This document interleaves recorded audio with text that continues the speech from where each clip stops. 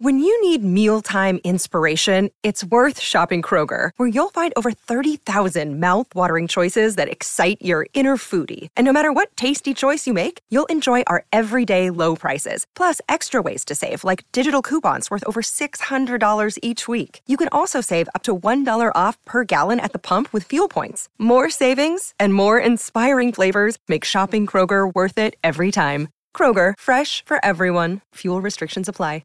McFarland Energy, thanks so much for sponsoring the Bradfo Show. Oh, man, have we already had a week? Had a big sit-down. It's going to drop on next Monday, with Joe Madden. You aren't going to want to miss that. It's awesome. Awesome. Coop, Courtney, myself, is really, really good. Subscribe now so you know when that pops up. But until then, we got some rolling here. We got a big week coming up. Last week of the season, that just means we're turning the page to the offseason. But there's still some meat on that bone when it comes to the offseason. And that meat on the bone last night was Rich Hill. Red Sox win 4-3. Rich Hill gets emotional after the game once again. And so you wonder why. It's not that complicated. This is a guy who grew up here. This is a guy who wanted to play for the Red Sox, wanted to come back to the Red Sox, came back to the Red Sox, wanted to win a World Series. Didn't work out, but still has a young son, 10-year-old son Bryce, who is playing in the area, who basically has a locker in the Red Sox locker room. If you look at the locker, it says Rich Hill. Right next to it says Bryce Hill. So, this is a guy who wants to be part of the Red Sox family, grew up here, as I said, and hasn't had the year in terms of wins and losses that he had hoped, because he wanted to be in the playoffs. He wanted to show his stuff. He wanted to go for another ride and want to basically do what he did when he was with the Dodgers. He didn't get that opportunity, but what he did get an opportunity to show that he can still pitch. Boy, can he still pitch. 6 innings, 3 hits, 3 runs, 1 earned, only 1 walk, 6 strikeouts. All right. So in the last 5 starts of the season for Rich Hill, 2.36 ERA, 1.16 WHIP. I mean, that's pretty good. 30 strikeouts, just 6 walks. Allowed 2 hits, both home runs on 5 innings. Allowed 2 unearned runs in the 4th inning, then retired 7 of the last 8 batters, including 5 strikeouts. That was last night. So, but let's go back to once again the performance that he's had over the last 5 starts. It really reminded me of 2015 all over again. And what happened in 2015 was he took 4 starts for the Red Sox and revitalized his entire career. And he was, emotional in his own way during those 4 starts. He was emotional because he was showing everybody that he could do it. And in a lot of ways, that he was doing the exact same thing here, showing everybody that he can still do it. I don't know what's going to happen, whether it's going to be a half year next year, whether he's going to play in the World Baseball Classic, whether he's going to sign early. I don't think he knows. But what he has done is put himself in a position to be a Major League Baseball player in a starting rotation next year. He has the 2nd most starts of anybody in the Red Sox. That's saying something as well. So let's go back to why he showed the emotion after the game. I mean, this is a guy who, he had a young son pass away early in his career as a member of the Red Sox, his previous time with the Red Sox. Had to basically go to independent league, had to resurface through those 4 starts, get that 1-year contract with Oakland, get that contract with the Dodgers, show his stuff there, then finally land back with the Red Sox, and this year, going through everything he did this year, including, by the way, his dad passing away in the middle of the year, why trying to navigate, a season was difficult for everybody to navigate, and everybody in a Red Sox uniform to navigate, but he had to do it while sort of trying to prove himself, that he could still pitch, that he could still be a valuable guy, which obviously he did. And as I said, dealing with some personal stuff along the way. All of this, in the shadow of his hometown. I mean, so this is the reason why he got emotional. And also, forget about what happened. It's also for him, is he going to get a chance to come back and give it another whirl? I don't think he wants to move around a whole bunch. I mean, I think this is one of the reasons why he wanted to stick around here. This is one of the reasons why he prioritized coming back to the Red Sox.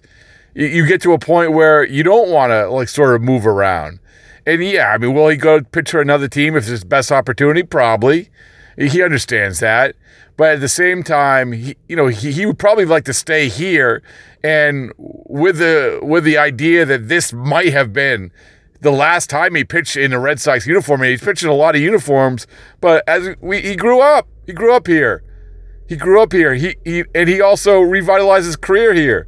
He also, this is where he's seeing his son really, really coming into his own as a young man.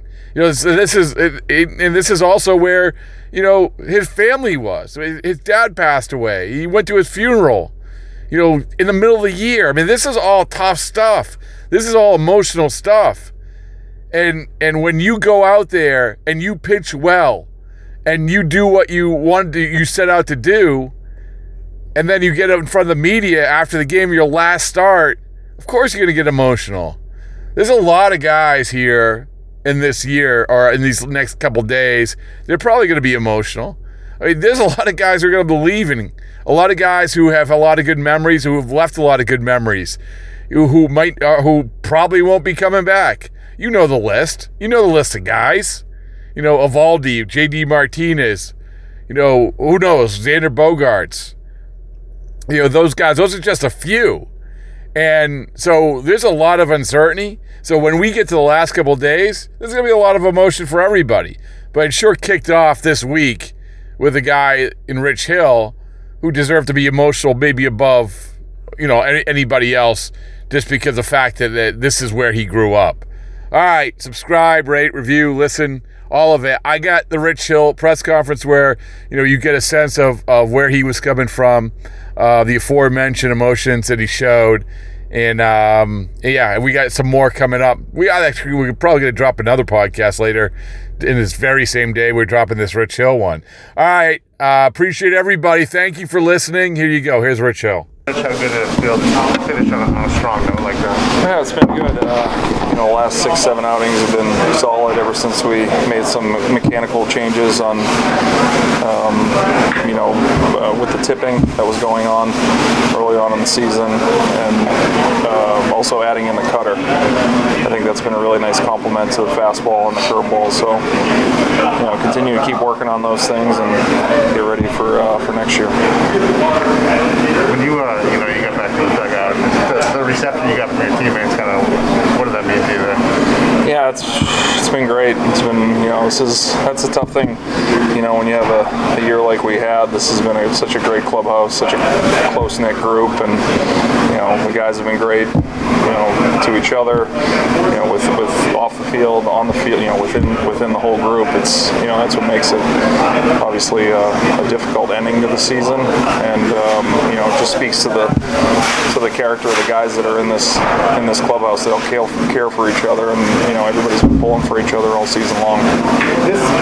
As well as you pitched at the end of the season, how good do you feel? How much does that reinforce your sense of what you can take, of the ability to navigate a full season? Yeah, I think that's, something that like I said before, is that the work that you put in the off season and the deposits you make in the off season, you get ready to make those withdrawals as the season goes along. And I think that's something that, as long as you put in the time and the effort in the off season and the good hard work in the off season, that's something that shows up during the season, and that's something that I've always done and will continue to do. So I think that's something that, as long as the work ethic is there, which that has never been anything that's negotiated with me,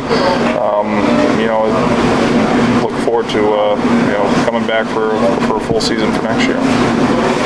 What does the offseason entail? You had talked about, I guess WBC would enter into the schedule. I would think that, Yeah, I think that would be great. That would be, obviously a tremendous honor and something that everybody would want to experience at some point in their career. So I think that's something that, I personally would love to represent the United States and have that opportunity to go out there and pitch and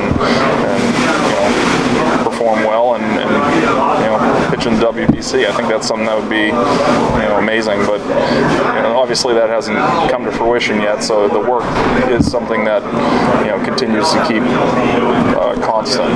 That's something that doesn't change every single day. There's something that you can do to get better.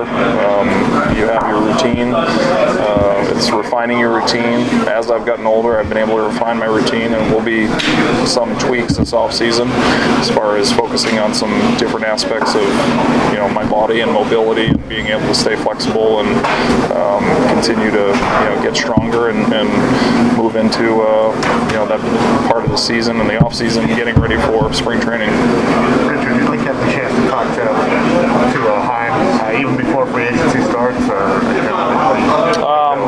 I mean, I think we'll see. I think at some point, that conversation will be had. But right now, this is obviously a place that.